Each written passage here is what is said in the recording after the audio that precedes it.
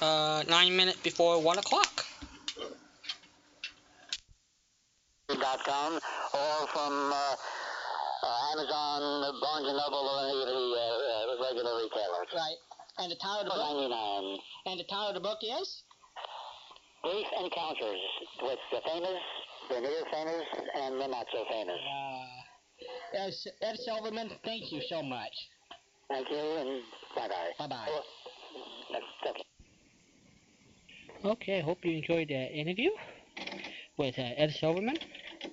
Let's do our prayer. Dear Lord, thank you for having the opportunity of being on the station. Thank you for our guests. Bless this wonderful Christmas week. Let us to celebrate you, Lord, for you to coming on the earth and allowing your Son to grow, to heal, to save us, and to die for us. We ask this in Jesus Christ's name. Amen. Okay, we're going to get into our first Christmas show, everybody. Hope you enjoy. Merry Christmas! Merry Christmas, ladies and gentlemen.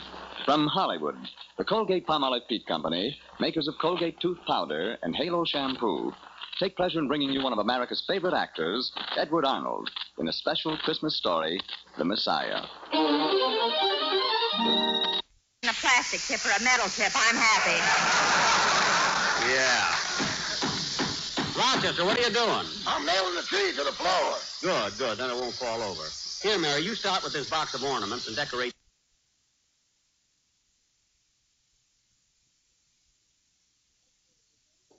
Okay, everybody, hope you enjoyed what we did, and hope we're going to be with you Christmas weekend. So with that, may the good Lord Jesus Christ bless you, and this is Yesterday, USA. Love y'all. It's time to call it a day. They've burst your pretty balloon and taken the moon away. It's time to wind up the masquerade.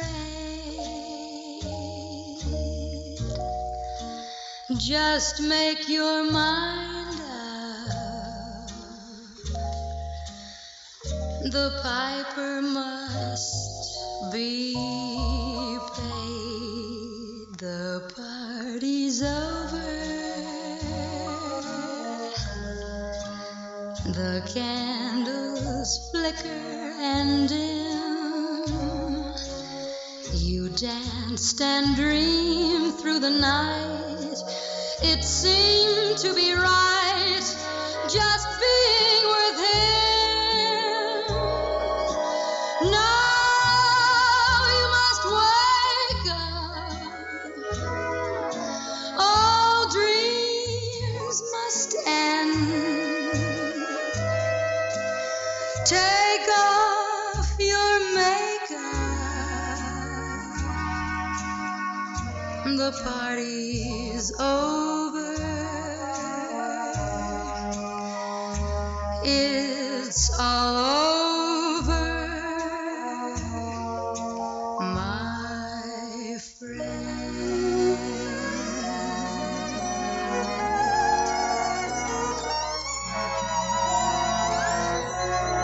Now you must wake up.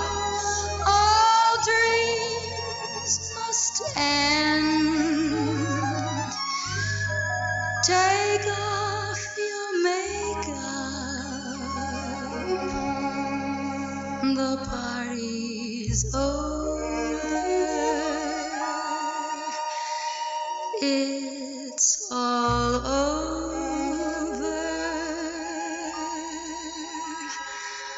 my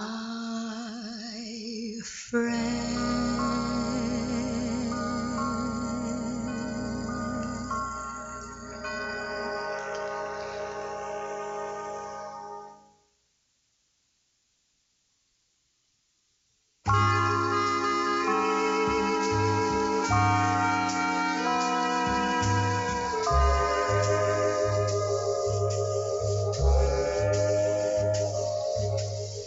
Nothing in the world can thrill me anymore. Faraway trips, seagoing ships, not half as thrilling as touching your lips. Nothing that can quite fulfill me anymore. Broadway shows, evening clothes, you have more glamour than any of those. Once I used to dream of Paris in the spring,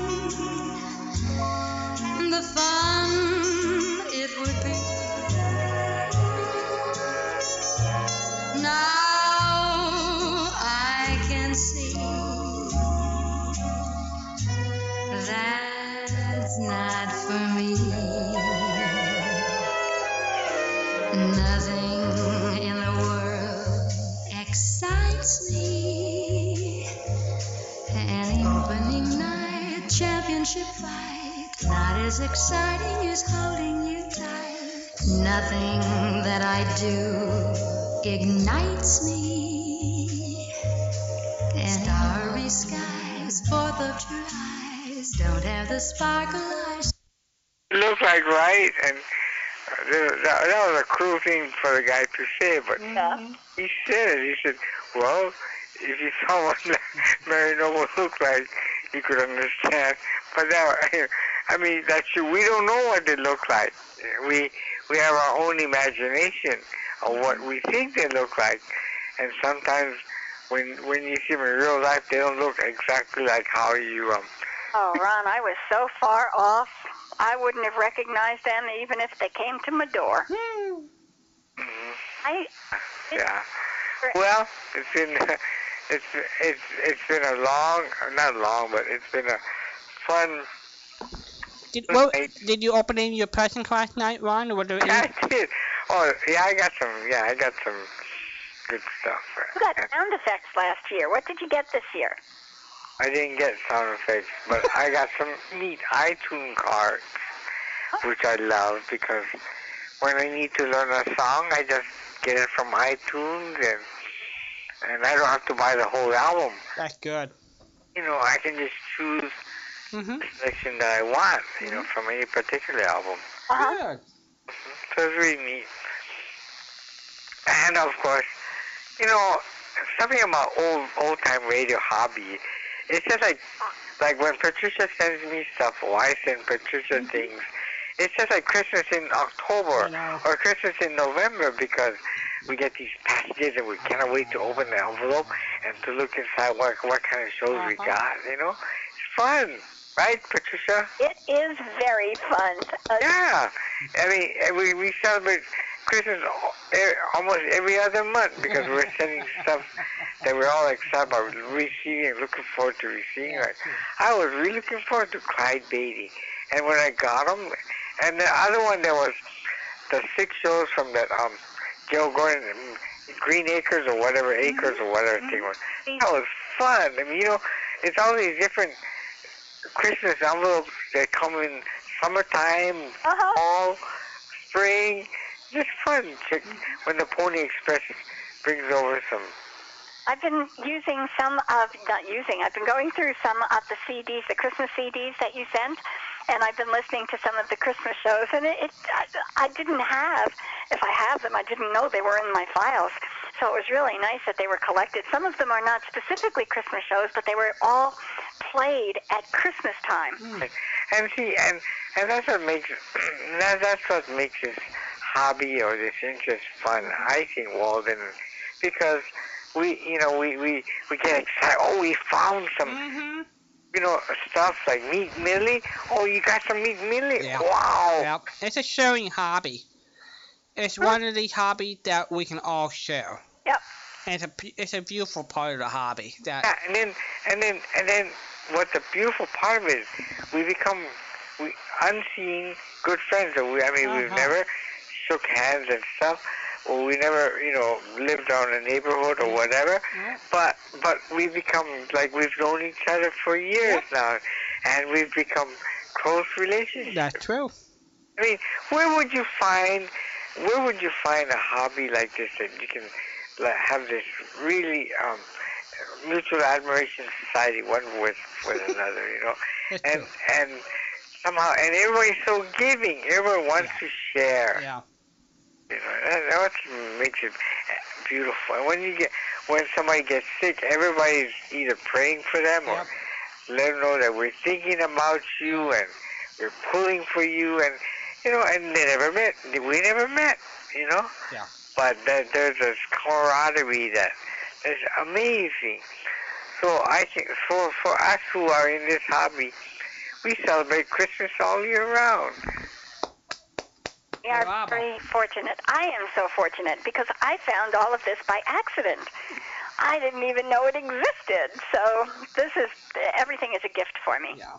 Yeah. Well, not to be gushy, and I don't like to be gushy, and I never will be. But you are amazing, Patricia, because you never really grew up in this era, but then you are so willing to share with so many people what you have and expect nothing in return except thank you, or whatever. And just answer my trivia question and you tell me what you want, then somebody will say. And you notice something, everybody? You don't walk out empty-handed. Somehow, she'll figure a way to make sure you're a winner. I she'll keep on asking you, another question. You get it. And then, so next year, I'm going to say, is there anything you want, Ron? Anything I could send you? Just send me your picture. So you can hang it on the wall. I could send you a piece of paper and you wouldn't know it. And then, tell on me though, wouldn't she? If I'm not too happy with it, yeah, send me another picture. Send me another picture. Well, see, from my side, I get so tickled when I say, "Oh, I have that show," and somebody on the other end says, "I've been looking for it forever." And then I get to send it and make somebody smile. I mean, that is just such fun for me. Well, it's the gift of giving. The people who give get more out of it than the ones who receive. I agree. Yeah. Yeah, like when I found this Don Dumphy sports, I couldn't wait to share it with Walden. Oh, absolutely. Yeah, because I know he's a sports enthusiast, and I know how Don Dumphy really brought the picture in your brain, a mental picture of how exciting the fights were, with his blow-by-blow description. And so it's something, I know Walden would like this, that kind of stuff. And you, Patricia, this jazz thing, I know Ron would like this jazz revisited. That kind of things. You think about certain people when you collect something. And if I find some rare detective things, I'm sure Patricia would like this, So it's a wonderful hobby or wonderful way to bring people together, I think. It's one of the few hobbies we can go shopping for and don't even have to leave our computers. We don't have to buy anything. And everybody can enrich everybody else. And in a lot of cases, the price is right. We don't even get stamps. Nature, go barn. Anyway, it's been fun. And you know what, Patricia and Walden, 2012 is coming upon us. Hooray! And I'm sure we'll have fun. I know we're going to have fun. Ron, before you go, though, I have to tell you how much fun I had, and I think Walden did with your family last night. It was so neat to be able to talk with them, and I thank you so much for letting us do that. It's a reciprocal. My family, after they hung up with you guys in the living room, they were saying, man, I never thought I would talk on internet radio. I was on the radio. And they were saying, I wonder who in different countries heard us talk. They understood. How wonderful. So it was fun. It's amazing that we have 117 countries listening to us, the USA in a month. Really? 117. You didn't tell the hits, No, but that's typically when we look at the Live 365 box, it'll show that how many countries. Yeah, they show the hits, Wow. That's amazing. Fabulous. Well, anyway, next weekend is another exciting weekend. So we'll look forward to next weekend. So until then, we'll say aloha for now, and we'll talk to you next week. All right. Aloha and Merry Christmas. Mele kalikimaka. That's it. Take care.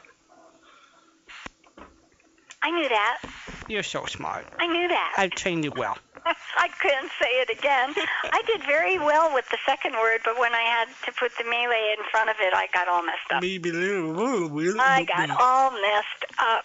So, okay, does my firefighter show qualify for awful? It's definitely a missing show. I would say so. You know, now have you when I've listened to it, I've wanted to listen to Anne of the Airline yet. I found one of those shows, and it might have been. Oh, let me see if it's in my. Because I pulled the really awful show, and I've got some information. Let's see, Adventures. No. Oh, Anne of the Airwaves is not here, and I know I came across one. Shame on me. Is it bad? I listened to Bob Wine played one or so episodes and asked for people to vote on it, see if they wanted to hear more, and they didn't get enough vote. He didn't play any more of it. All right, let's see what I got here.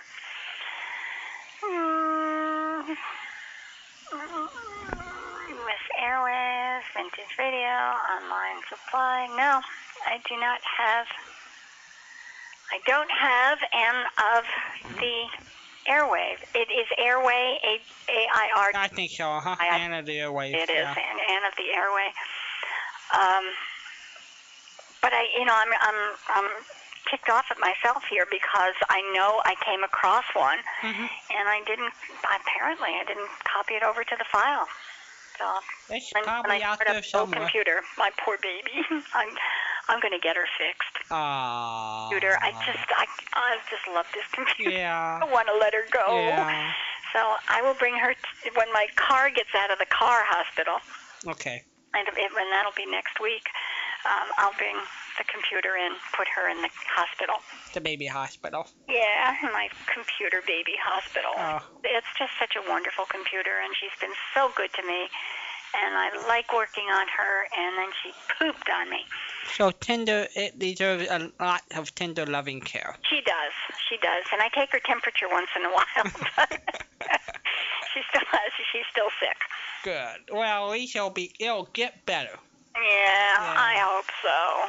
Well, I asked you yesterday what year Christmas Club started, and we started taking phone calls, and we never got back to it. What year do you think Christmas Club started? And this is a repeat question because we had this information in July. Christmas clubs, right? Christmas Club, right? I think it's in the 1930s. My first guess was 39, but I'm gonna say that's too late. I'm gonna say 1935. According to this, it was around 1905. Really? Wow. That really took a lot of forward thinking on somebody's part to come up with that. In 1905, and people were on the farm. They were giving cows, for heaven's sakes, for presents. Well, it makes you wonder then, when did we start with layover plans and things like that? Oh, the layaway. Yeah, maybe those things go back that far back. Well, I would think layaway is probably something that is rooted way back more than 100 years ago, where a shopkeeper would carry a customer, and when the customer finished paying for an item, then he would get to take it home, which is exactly what layaway is today. You know, my dad was in farm implements, and he pretty much carried the whole county. The farmers didn't have the money, but they needed the equipment to harvest the food, plant and harvest the food in the 1930s, so he would carry them on the books and give them the equipment they needed. He was a good man. Yeah. Good man. But nobody, when he died, and he was only 44 years old, and nobody had any money, so my grandmother had to move the family to look for work. Wow. You know? But there were a lot of people who would carry people, just on good faith. Sure. We've had some of that information on different shows. the rent parties, that's the one thing that just jumps out in my head. Mm-hmm. Do you remember our talking about I rent sure do. parties?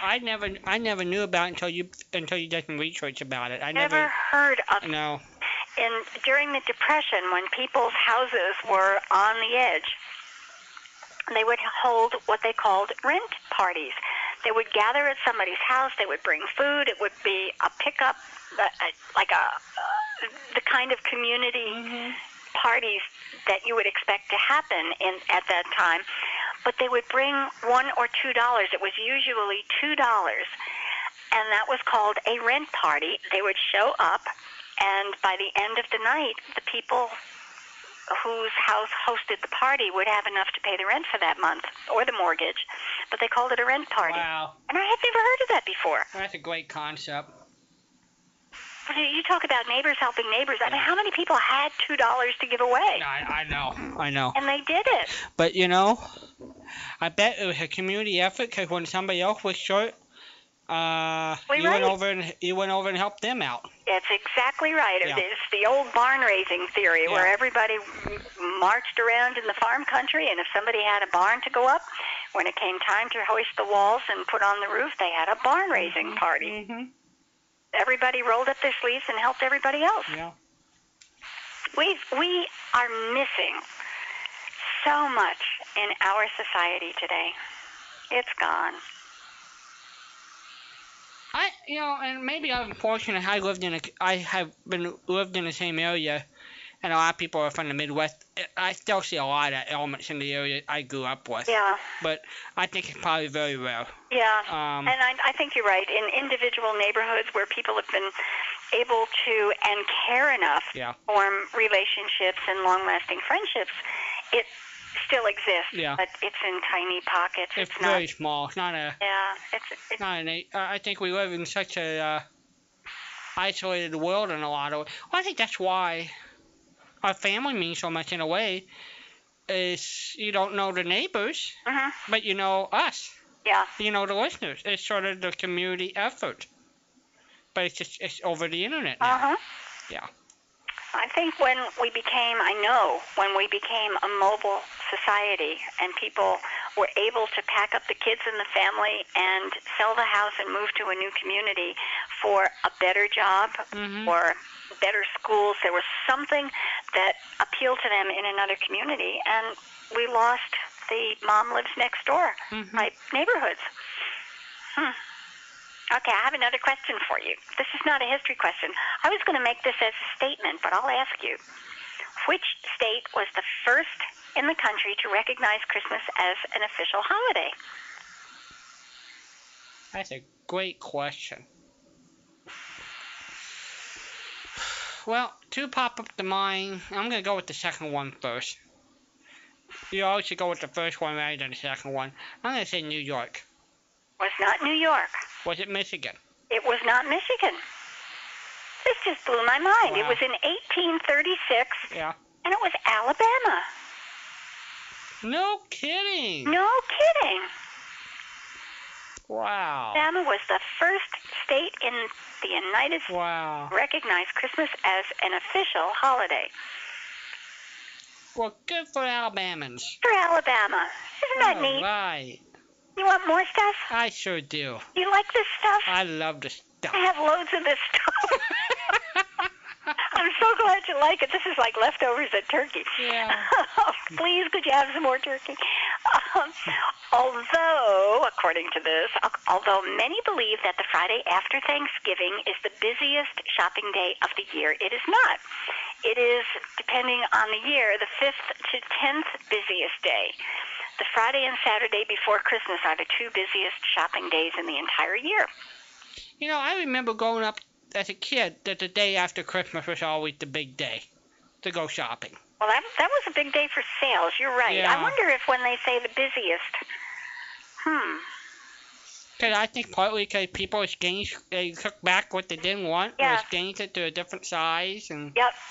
But when I look at the word busiest, you know, people tend to be loose instead of literal with the words that they use. And when they say the busiest day, am I looking at the most or the greatest number of people who are out shopping, or is it the busiest day in the cash register?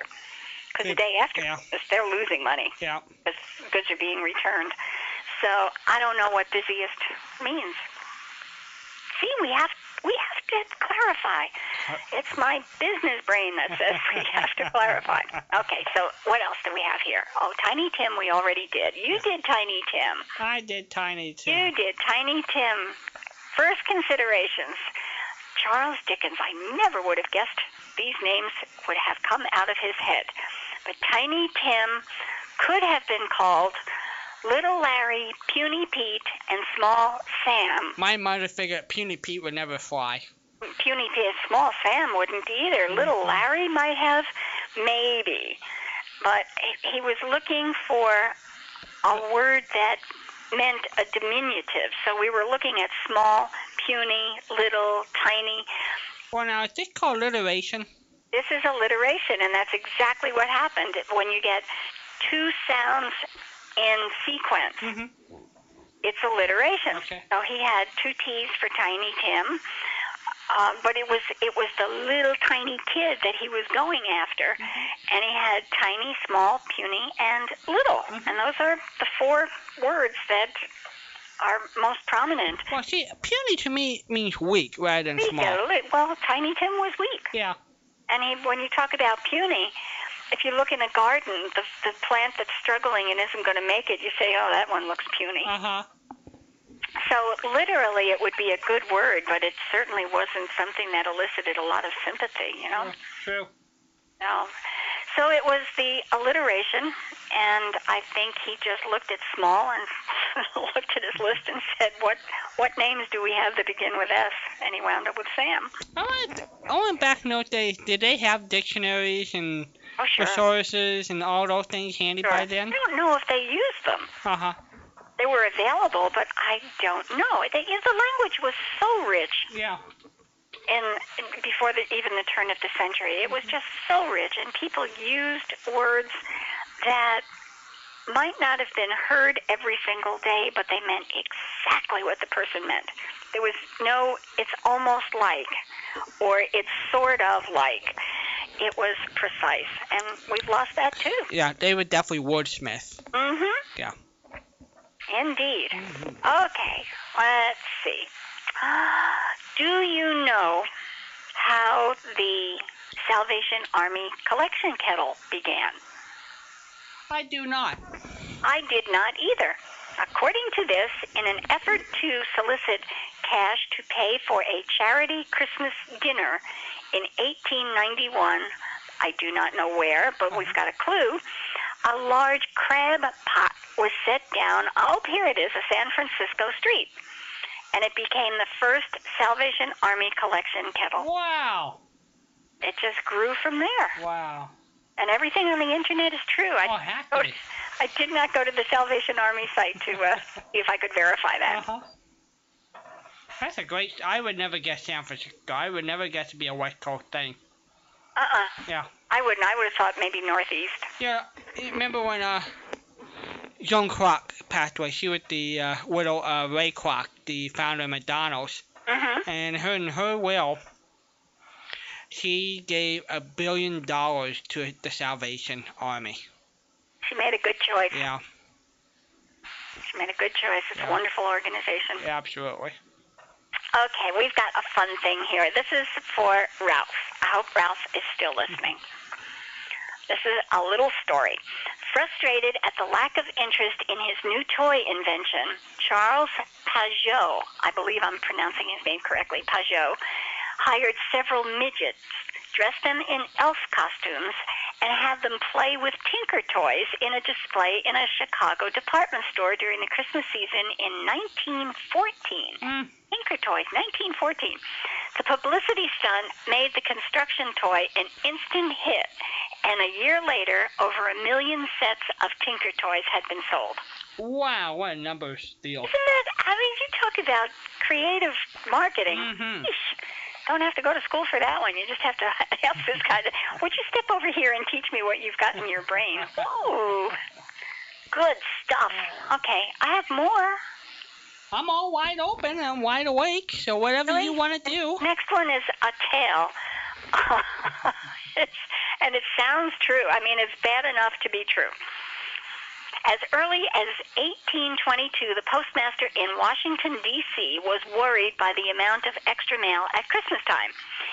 He proffered his solution to the problem, and it was limited. They miswrote this. His proffered solution to the problem was to limit, by law, the number of cards people could send. Even though commercial cards were not available at the time.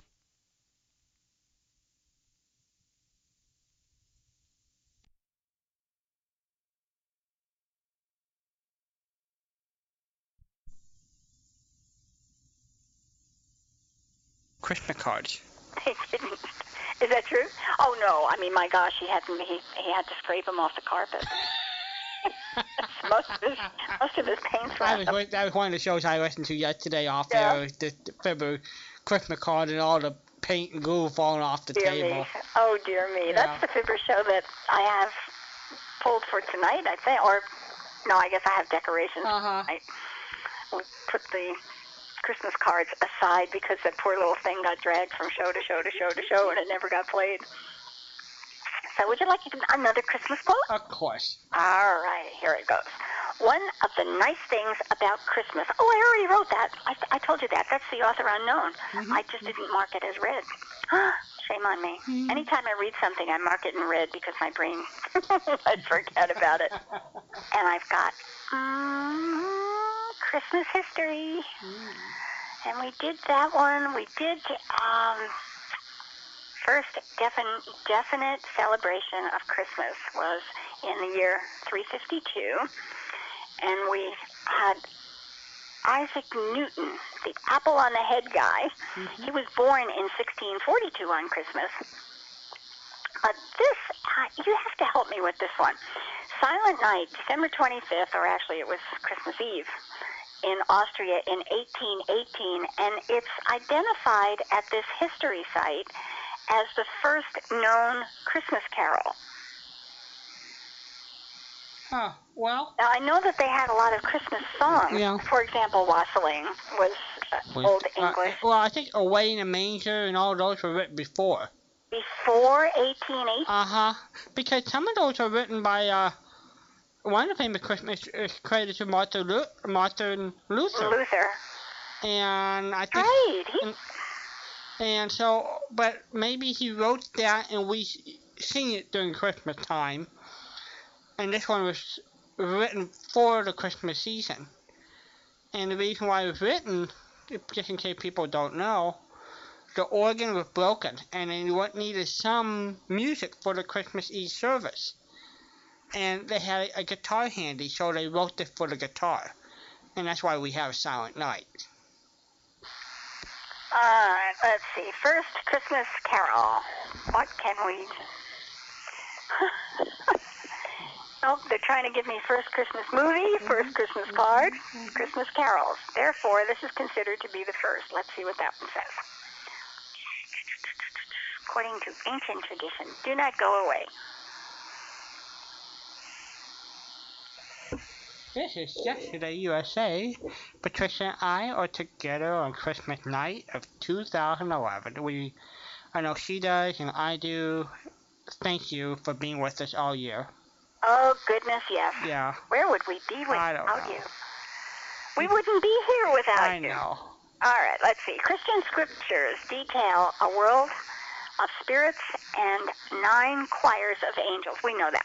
Mm-hmm. All right, Legend tells that Bethlehem, the people heard the angels sing one time in unison to announce the birth of Christ. The words thought to ring out at that moment were Gloria in excelsis Deo, and the rest of it in Latin. Therefore, this is considered to be the first Christmas carol. Well, that's silliness. When I say that's silliness, I mean this is a biblical translation in Latin. It's an ecclesiastical translation. Right. You're saying it wasn't a Christmas carol. It wasn't. It was words that were used. It was scripture. It's what the angel did to announce. It wasn't. Yes. And it's a stretch. It's not quite the musical it's not what that we're looking for. Uh-huh. first American Christmas carol. First Christmas caroler. First Christmas. Canada's first Christmas. The first Christmas carol. Maybe what you need to, my guess would to do, Google, type in history of Christmas carol songs, and that might give us a website. I've got all of these sites coming up, but they're all different. I've got the first Christmas carol, who wrote the first Christmas carol, the history of Christmas carols. Let's see, why Christmas? Well, let's see, this one looks promising.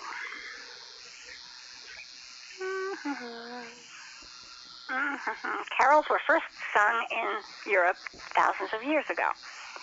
Well, excuse me. I don't think so. Oh, maybe carols, maybe not. Oh, here we go. But they were not Christmas carols. They were pagan songs. Well, we don't want early Christians to part in pagan songs for Christmas. The earliest Christmas carol was written in 1410. Is that possible?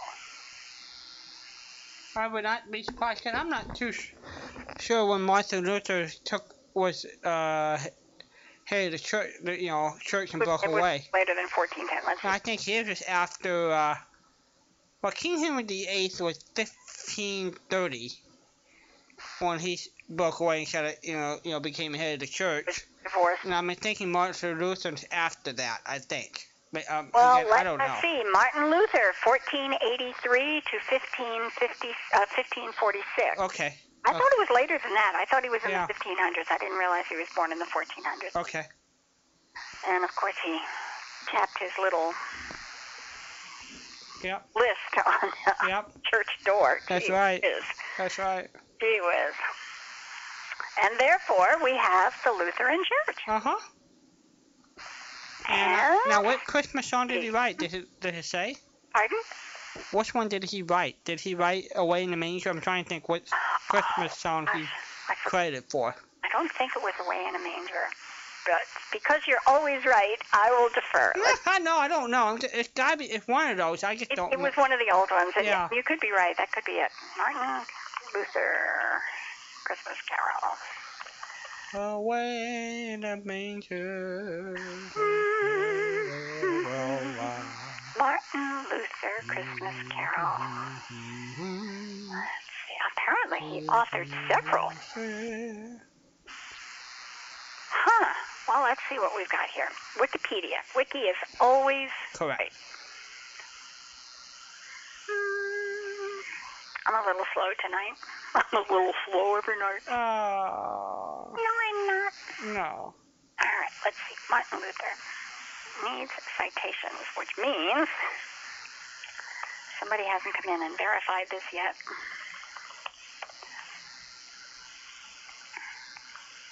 I think Wikipedia does a pretty good job. They do. It really, we can poke fun at it. Yeah.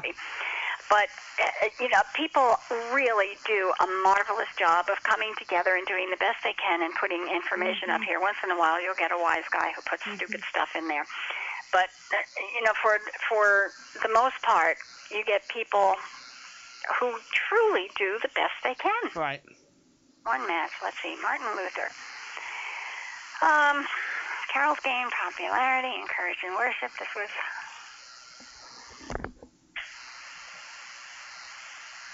mid-18th century. That wasn't him. Don't go away. This is like going to school, but we're having a good time. I know. Next week, everybody, Patricia will be with me Friday, Saturday, and Sunday.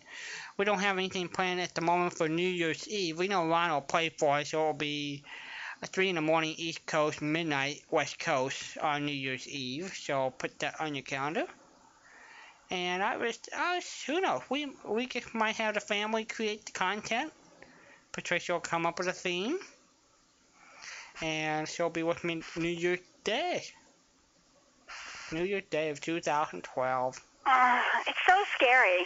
Now, we've been doing this steadily now forevermore on Saturdays for 2 years. Uh-huh.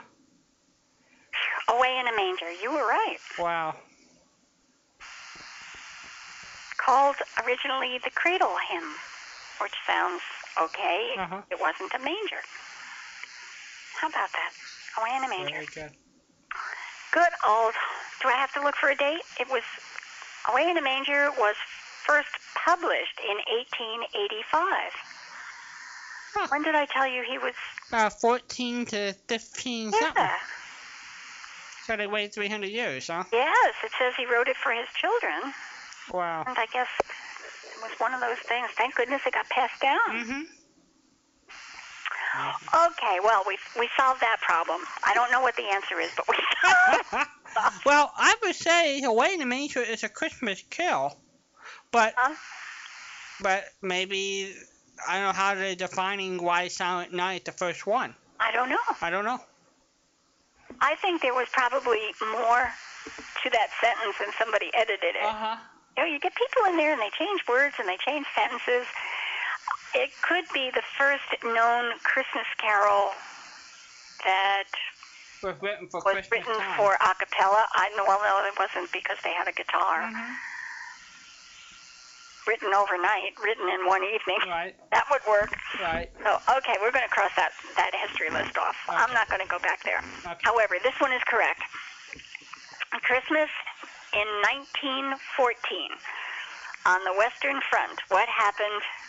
14 on the Western Front. It was it was Christmas Eve, 1914, when there was peace declared on the battlefront. That is correct. German troops and the British troops agreed on a Christmas truce, and that's what it is known as, the Christmas truce of 1914. And the last soldier who was part of that just passed away within the last 2 years. Oh, dear. Can you imagine? That's amazing. That's just incredible, Patricia, to think somebody in our lifetime would go back to that. So even the ones who lied about their age, I mean, they couldn't have been 3 and 4 years old when they went in, so they had to have some years on them. My goodness. Okay, now, this one is going to sound a little bit confusing, but it says the first successful test run of the system which would become the World Wide Web was done on December 25th, 1990. Now, the web is different from the Internet. So the Internet was already up and running, but the World Wide Web... I think the Internet goes back to 1969. That would be about right. Yeah. It was and it was strictly a university type system where it was actually a network. They were networking, but the computers were at a great distance. Okay, I remember, I didn't use it. Remember in the 80s, you had bulletin boards and Prodigy. Remember Prodigy was the big deal. And people would use bulletin boards and they would go online and things like that. That was sort of the early parts of doing things on the Internet. Yeah, but originally it was a university system. Mm-hmm. It was strictly in the educational system, and the government was involved in the World Wide Web, in the development of the World Wide Web that was eventually made available to the public. Who would ever think, Patricia, how the World Wide Web have really restructured our whole economy in so many different ways? Restructured us. Yes. And family life. Yes. Living and countries and governments and banks.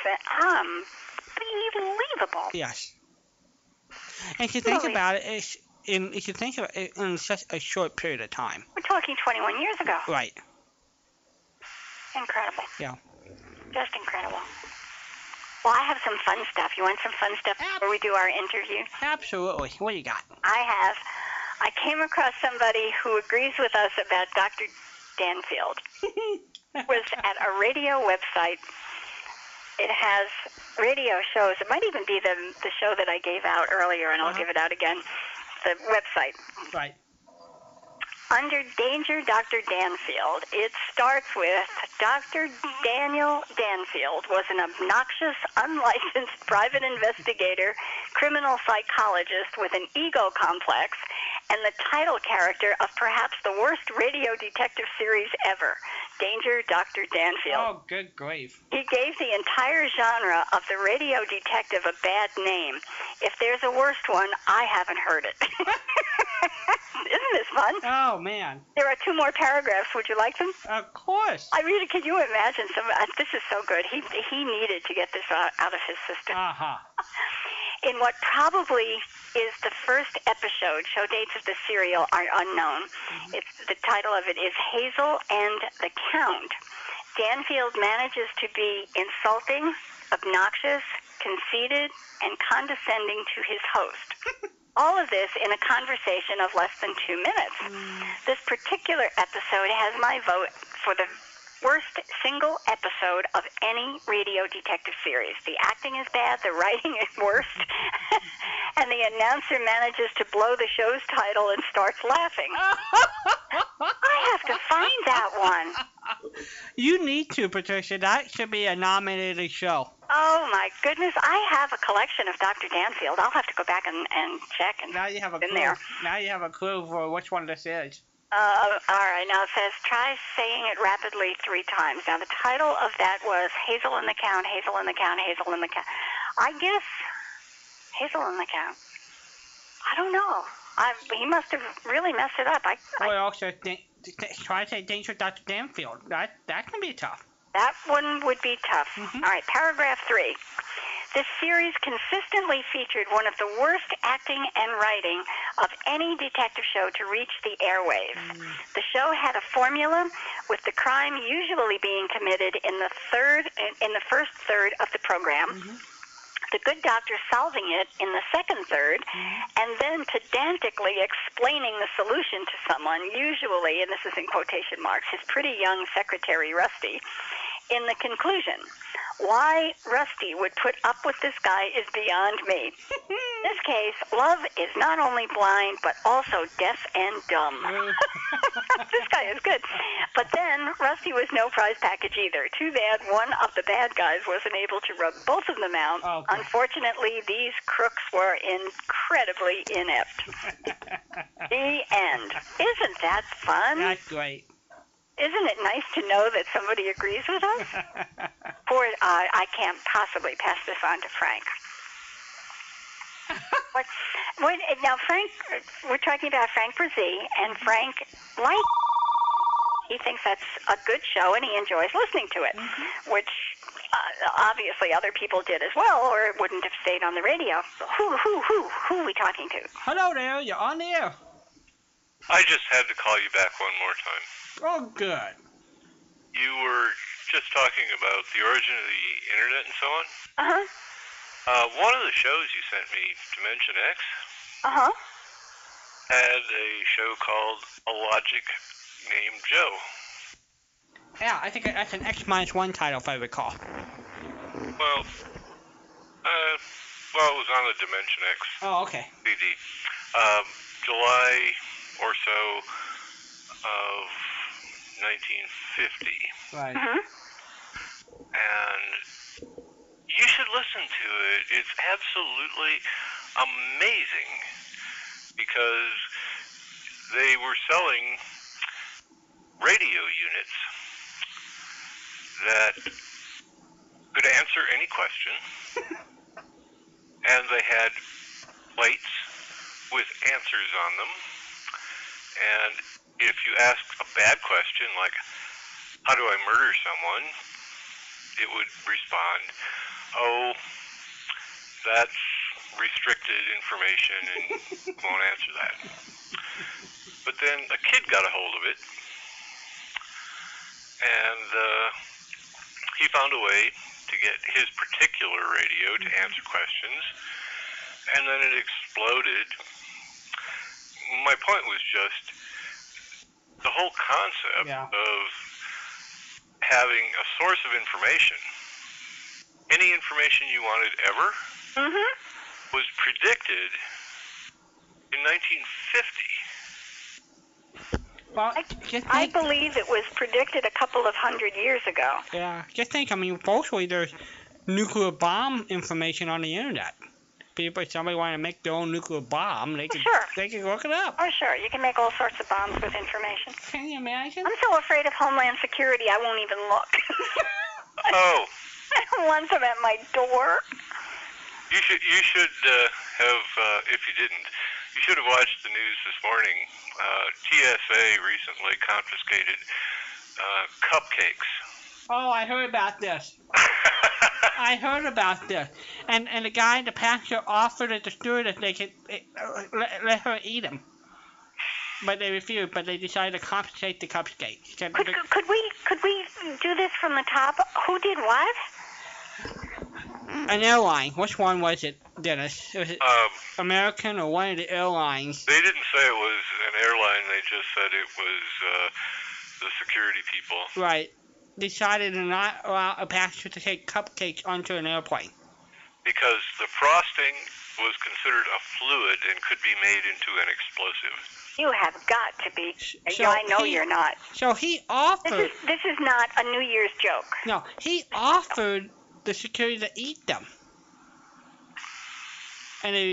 But they decided to compensate them anyway.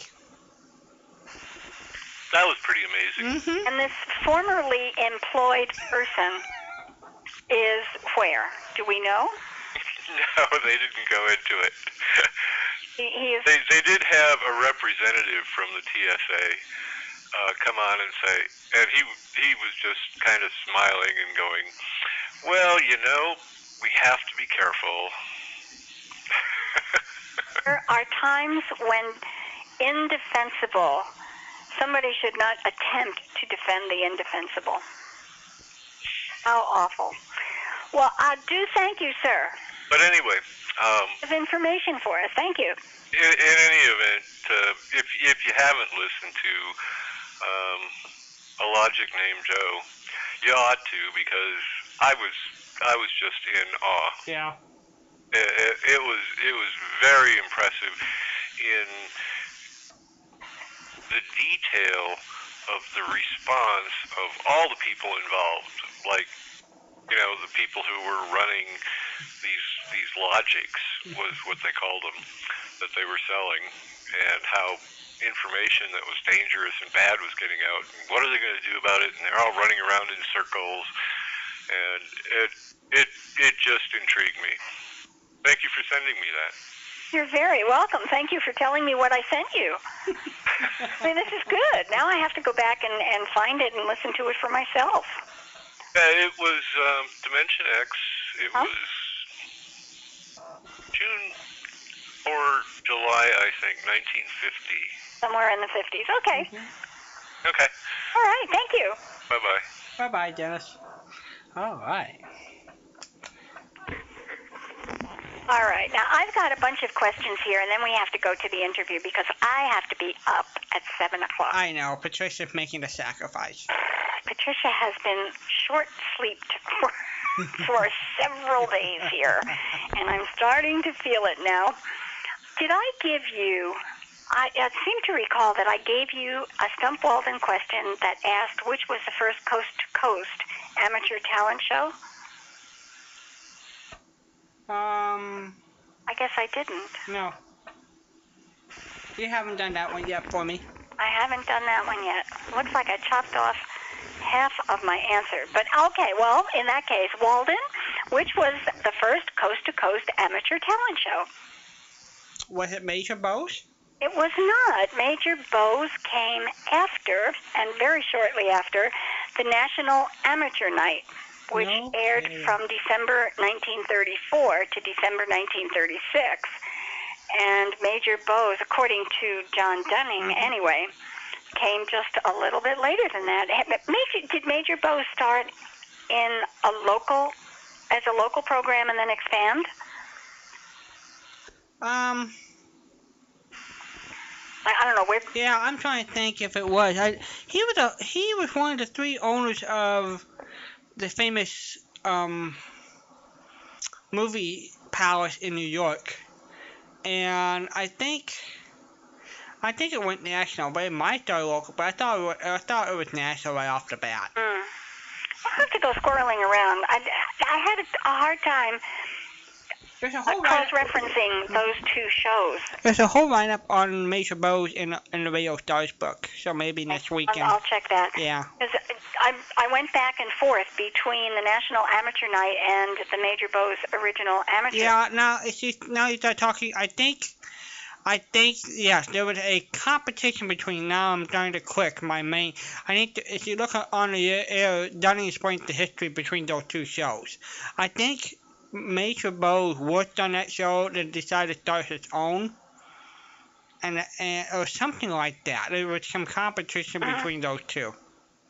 Well, they launched apparently very close together. I'm looking at this and thinking, as I say, I had trouble cross-referencing it because it looked like the dates crashed into each other. But he unequivocally said National Amateur Night was the first coast-to-coast amateur talent show. And I tried to cross-reference them, and I just got all messed up. But it looked like they started almost within weeks of each other. Yeah, that's probably true. So that would just how it, both of them could have started in December of 1934. Right, and I think they were on separate networks. And I think they might even start on separate local radio stations before they went network. I think they're both based out of New York. Well, that sounds logical. That sounds logical. But if you look at the I don't know if you had time, and maybe you should, if you do have free time this week, you might want to read up on the history of Major Bowes in Dunning's book. It's a fascinating read. How people around the country sat in line to try to get to audition for this show. It was amazing. I read it about a year ago. Yeah. It was a segment of that book that was a page turner. Yeah. I just couldn't stop. It was so interesting, the evolution of that show, and the popularity. People would have hurt their grandmothers to get on a train to get in front of both. Yeah. Really amazing. All right, you want a baseball question? Of course. All right, we've got a baseball quote. Are you ready? Ready. You're ready. Okay. Who said, anybody who's ever had the privilege of seeing me play knows that I am the greatest pitcher in the world? Humility too. He was humble. Gosh.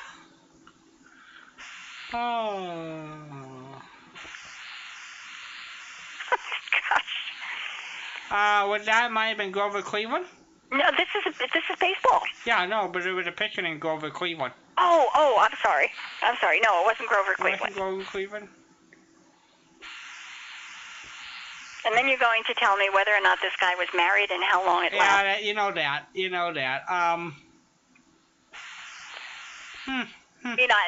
can't imagine living with this guy. If he got married, it didn't last very long. Yeah, he was fun for his wife, wasn't he? Who? I don't know. Who is it? Oh, it's Dizzy Dean. Really? Can you imagine? I thought. Oh, he was known for great quotes. I never knew that he was that. That's a funny. Well, according to this, and it's a baseball history and baseball almanac site that I've been getting this information from, so I'll have to believe that it's a credible quote. But my goodness, it just kind of took my breath away. The Gas House Gang of St. Louis was sort of a crazy bunch in the 30s. That was St. Louis Cardinals baseball teams, and Dizzy and Daffy Dean were the two starring pitchers of that team. Well, goofy team. He represented them well. My goodness. Okay, we have a presidential history question, and I love this one. Ready. Calvin Coolidge had a very unusual pet. What was it? He had a very unusual pet? Pet, like not a dog or a cat, but a pet. Oh, pet. Yeah, pet. Sorry. You know, it didn't.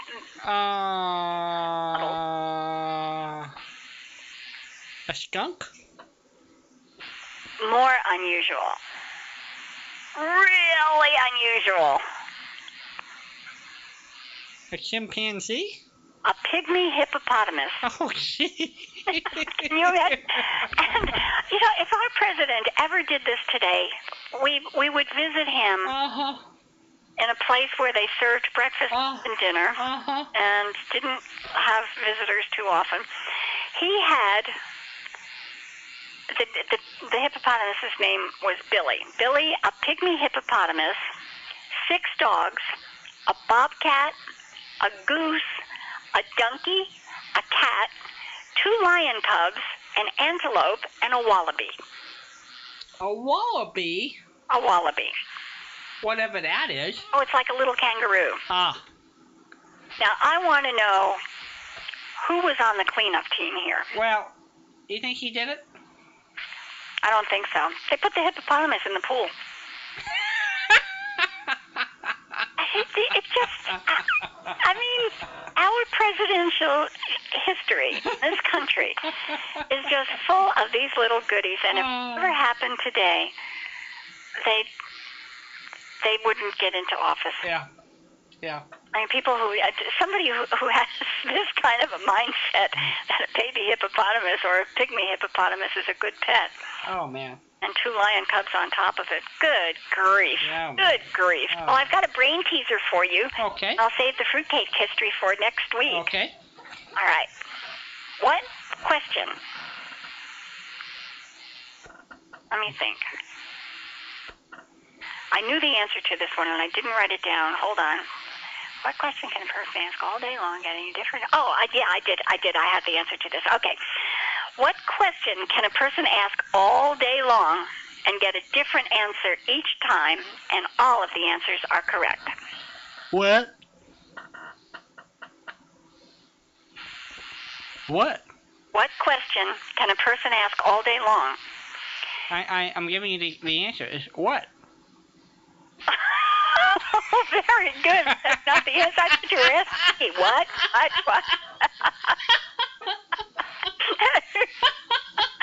So what question? What question?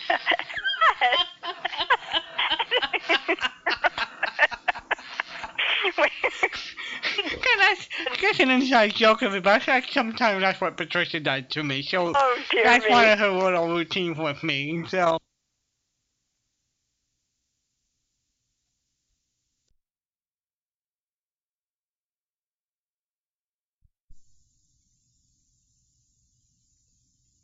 What? I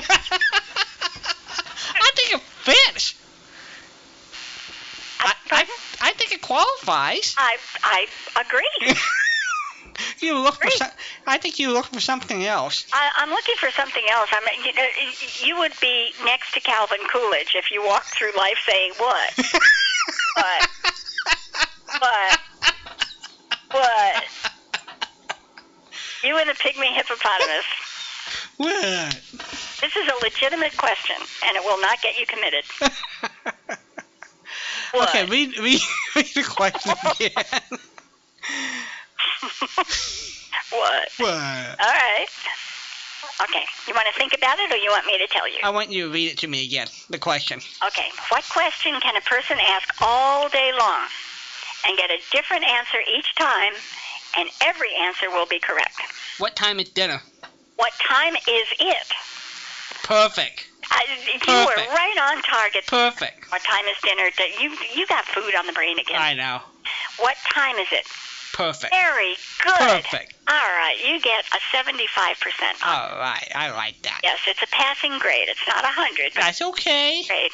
Long as teacher will pass me through the next weekend, I'm safe. Yes, we can go to the next weekend. All right.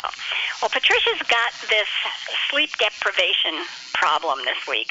She is amazing. She has been running on empty in the sleep department, and tomorrow is my last challenge. But I do have to be up and running in 4 hours. I know, and you stay longer than I thought.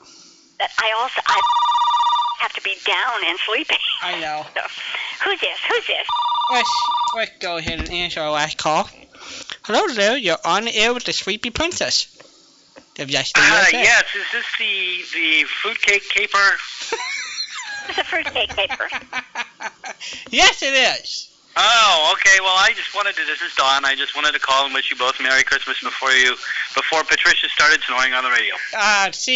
See, Don, made just in time. Yeah. So anyway, and also before it was not Christmas in California anymore. I know. We got 10 minutes to go. 9 minutes here. I know. Was your day okay, Don? Everything turned out good? Yeah, I ate too much. Well, that's a good sign. Yeah. That's a good sign. What I thought. It's a great Christmas. Yeah, that's right. Great Christmas when you say, I can't believe I ate the whole thing.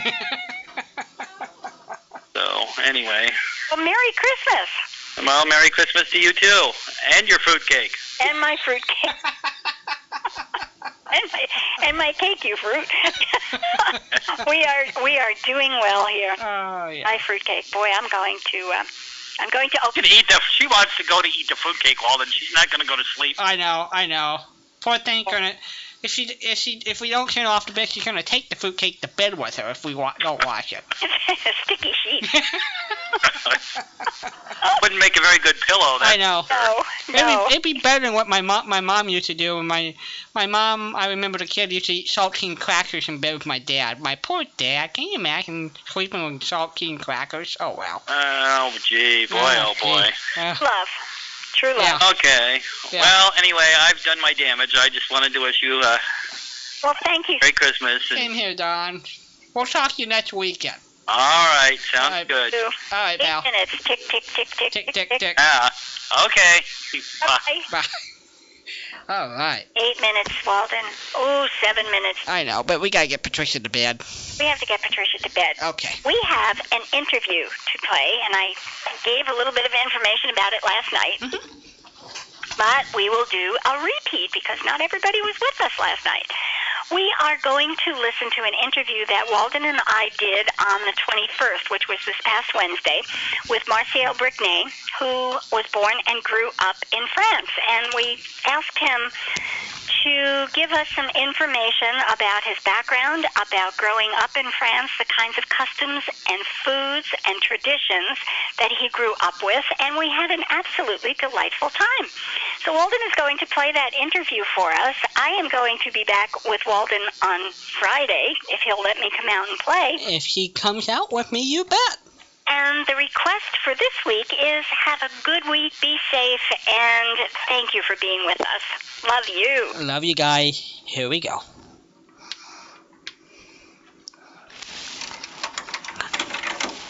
Hi everybody, I'm Walden Hughes, and hello, Patricia. Hello, Walden. Hi, everybody. We are recording this show. It's December 21st, so when you listen to it, it will sound like we're really here. But we're recording it so you can't make phone calls and get through to our special guest today. That way Patricia can go to bed. Right, before 10 o'clock in the morning. We thought this year it would be a special treat if we were able to talk with people who grew up in other areas of the world to talk with us about customs and traditions. And today we have Marcel Bricnet, who is chef owner of Colors Gourmet Pizza in the San Diego area of California. Vegetable and then chop them and then use that as a ratatouille. So instead of being just a ratatouille sautéed, you can have a grilled ratatouille. So I was offering them to, instead of just serving dinner, if you have some people interested, I can also spend a few hours and we can do things together, part of the cooking, part of maybe cocktail, making cocktails. I have many years of bartending, so I said it would be fun to do some, something different. Yeah, old cocktail like the.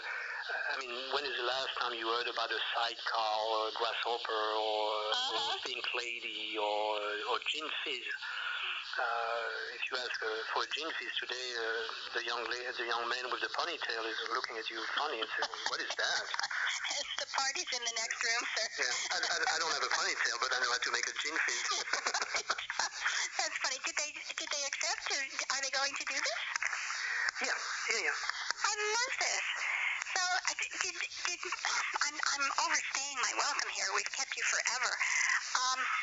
In France, did people come together and prepare meals as a group? I would say probably the younger generation, yes, but I don't think for older generation, because I think in France people are very protective of your kitchen. I don't really see someone, maybe if they are sisters, maybe if they are childhood friend or something, but otherwise, I think this is my kitchen. And, I don't really see. That's a good question. I never really thought too much about it. There's a story. It's not a French story, but it could be any story. Is that young lady newlywed, and for the first first time she does not Thanksgiving, but she does a dinner, maybe let's say Christmas, for example, and she does a leg of lamb. And so she gets a nice leg of lamb, from the butcher, and she cuts the top, the bone, like the first 4 inches, and she either at the butcher cut it or whatever. So a new husband say, why are you doing that? Say, oh, that's the way my mother always been cooking the rack of lamb, roasting. Always she takes that part out.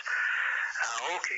So every year they make that leg of lamb, and every year she does that. And 10 years later, for the first time, her mother is at that dinner, and so she does the same thing. And the mother says, "Why are you doing that? Why are you taking that part of the lamb?" And she said, "Well, that's how you taught me. That's what you did all your life." And say, "Oh yeah, I was doing that because my dish was too small." No matter what it was, it got passed down from generation to generation. But I understand the proprietary part. People develop their own family recipes, and they're very protective of it, even today. Yeah. Well, for me, it's a bit different. I cook, make the mess, and then they clean.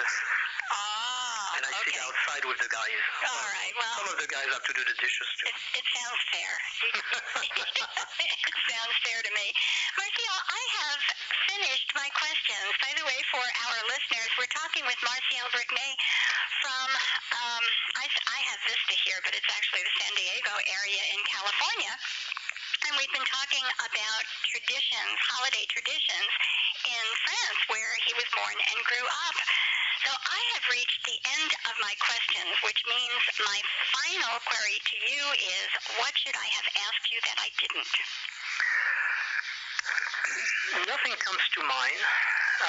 Where I'm sitting, I have a big clock looking at me saying 5:05. So my question for myself now is, I can either continue speaking about France, and then I will spend Christmas by myself because I need to go to the airport, pick up my family. So I can either say goodbye, and then I will have people to spend Christmas with, or stay and continue talking, and then I think I've been summoned. I think that is our signal to say good night, and to thank you so much for spending so much time with us. My pleasure. Thank you. I had no intention of overstaying our welcome like this, but I'm so delighted that you did this for us. Well, thank you very much for thinking of me. I'm glad you thought of that. And Walden, thank you. Nice meeting you. Nice meeting you. And Patricia will continue bringing the world of pizza to the rest of the world. That's right. Thank you very, very good. much. Merry Christmas, Martial. Thank you again. Merry Christmas. Bye-bye. Bye-bye. We did it, everybody. Merry Christmas. Monday morning. What is this? 18 before 2 in the morning, West Coast time. Monday, December 26th. We'll take it back to the automation system. Bill should join you tonight, Lord willing. Merry Christmas, everybody. Love you all.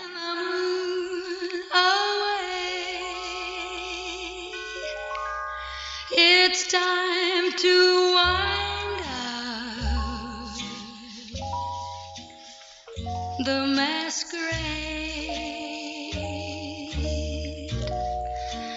Just make your mind up.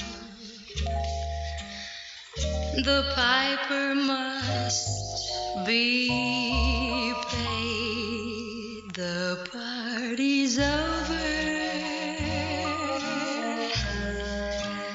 The candles flicker and dim.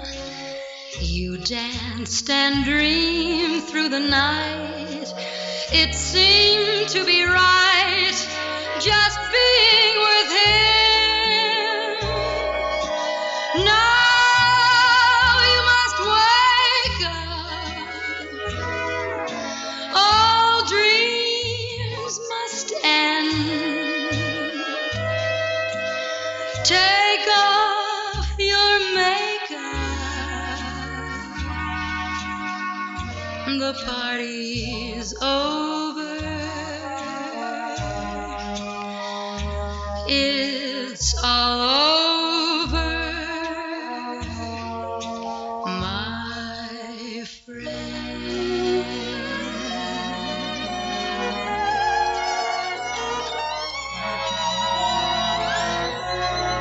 Now you must wake up, all dreams must end. Take off your makeup,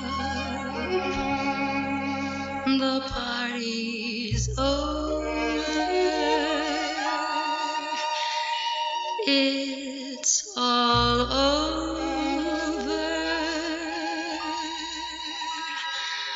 my friend.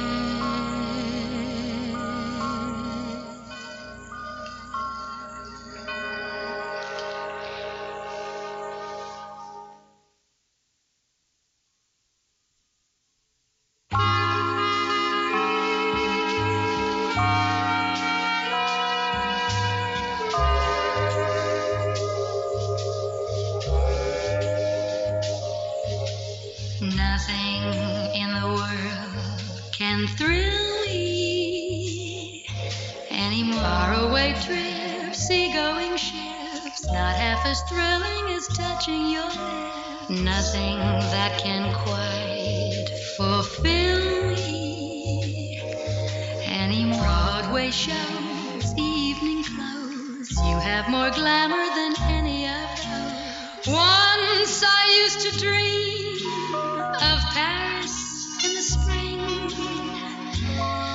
the fun it would be. Now I can see that's not for me. Nothing in the world excites me. Any opening night championship fight, not as exciting as holding you tight. Nothing that I do ignites me. And starry skies, 4th of July's don't have the sparkle I see in your eyes. Don't know what to say, don't mean to be blasé, but darling, it's true. There's nothing in this world for me but you.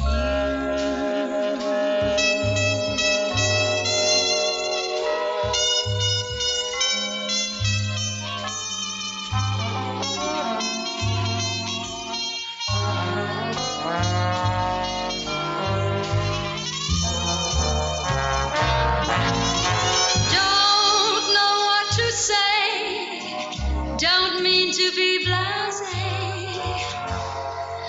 but darling, it's true. There's nothing in this world for me but not as exciting, igniting, delighting as you.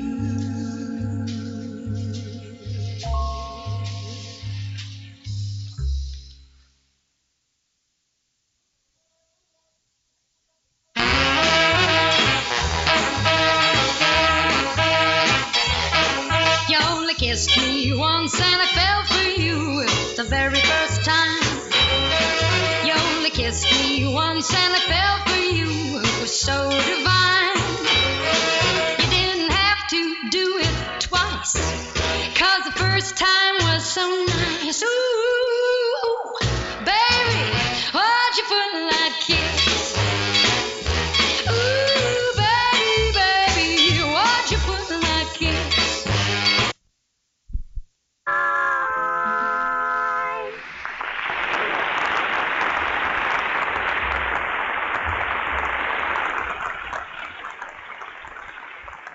Thank you. They were certainly swell, weren't they, Murray? Well, believe me, they get better all the time, don't they? They were remarkable. Yes, they get better and younger. They get better younger. When I went into the theater, a man didn't seem to get ripe till he was around 65, and then he couldn't make the jump, so he had to get out of show business anyway. But now they're blossoming much quicker. It's going to be wonderful when